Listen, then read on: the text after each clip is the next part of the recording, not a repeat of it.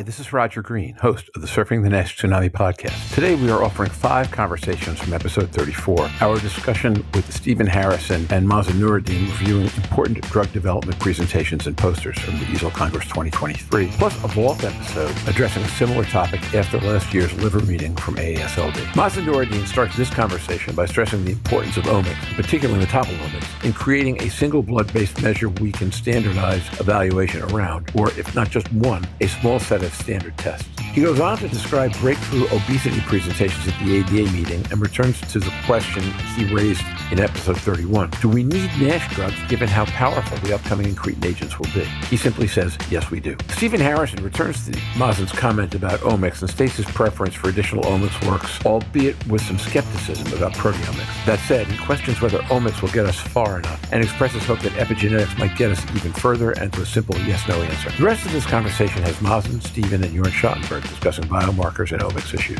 Stephen wraps up the conversation by noting that we will have plenty to talk about in this area for years to come and mentions AI as another key area for future growth. This conversation covers a lot of ground on drug development, analysis of trial results, and the upcoming increases in importance of omics and artificial intelligence. It was a great birthday present for me from some of my favorite surfers, and I hope it's a present to you as well. It's quite a lot to digest, very exciting to consider, so sit back, listen, learn, enjoy, and when you're done, join the dialogue in our LinkedIn discussion group. Mazen Noureddin.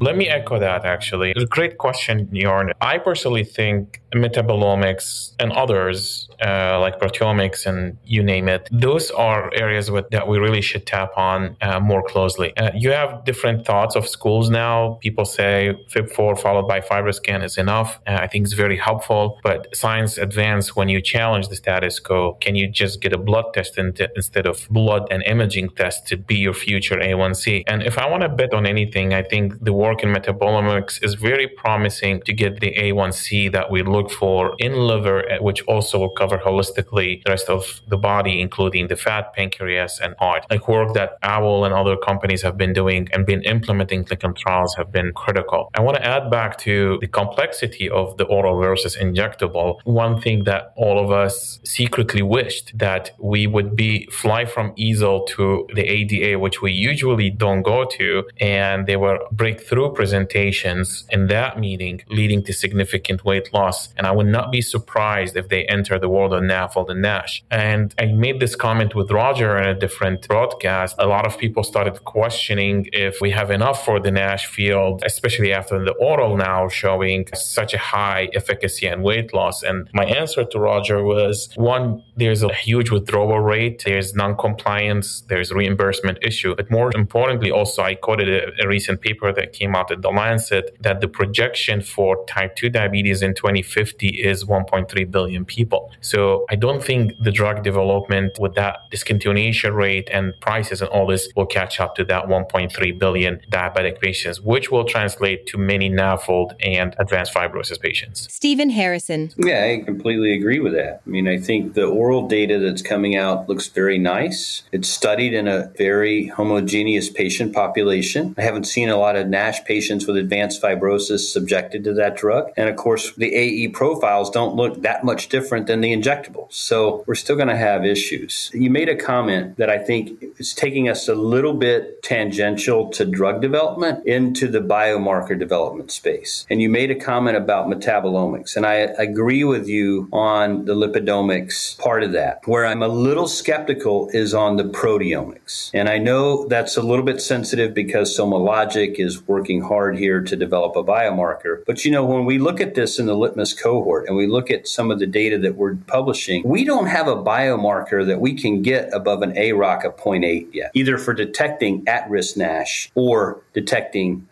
pure fibrosis at the F2 or greater level. And then when you translate that to likelihood ratios, which I know you're a big fan of, we're not seeing likelihood ratios above 5. So what number do we really need to hit to where we have confidence in giving a primary care doc a tool that says, look, if you hit this number, you have a high degree of confidence that the patient has disease or they don't have the disease. And to me, where in addition to lipidomics, we may be going is the epigenetic field. The methylation patterns on some of these DNAs amongst these different patient phenotypes could potentially be very impactful and give us a binary yes-no answer without an indeterminate zone and likelihood ratios that may get us into the teens. I don't know. I'd love to hear your thoughts on that because a lot of work is being generated there as well. This sounds fun episode, Stephen. So I'm in agreement with that. To give the field of omics a credit, and I'm biased to this data, and you're on this paper that's coming out in hepatology, which is metabolomic-based score called the MASSIVE score. We reached around 0.8-ish or high 0.79 or 0.8-ish. And I can comment on that higher 0.8 that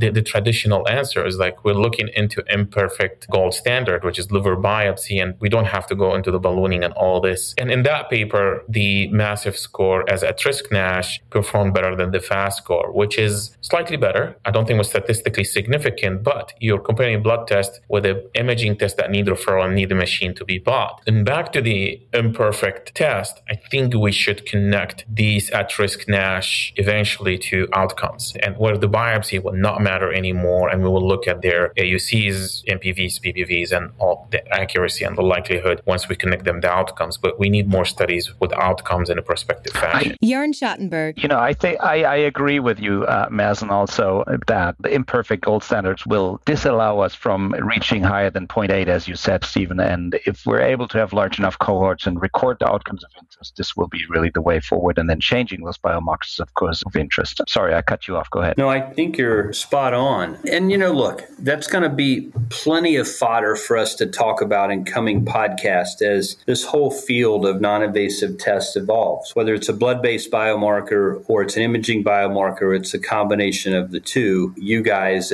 are two of the pioneers that are really leading this initiative. One of the other initiatives that I think is gaining traction out of the liver meeting was the AI world. The AI digital path. Some elegant work being done by HistoIndex as well as being done by Path AI, among others. I don't want to single those two out, but I know there are other AI digital path companies out there working hard to generate data that's helpful as well. But, very nice presentations presented.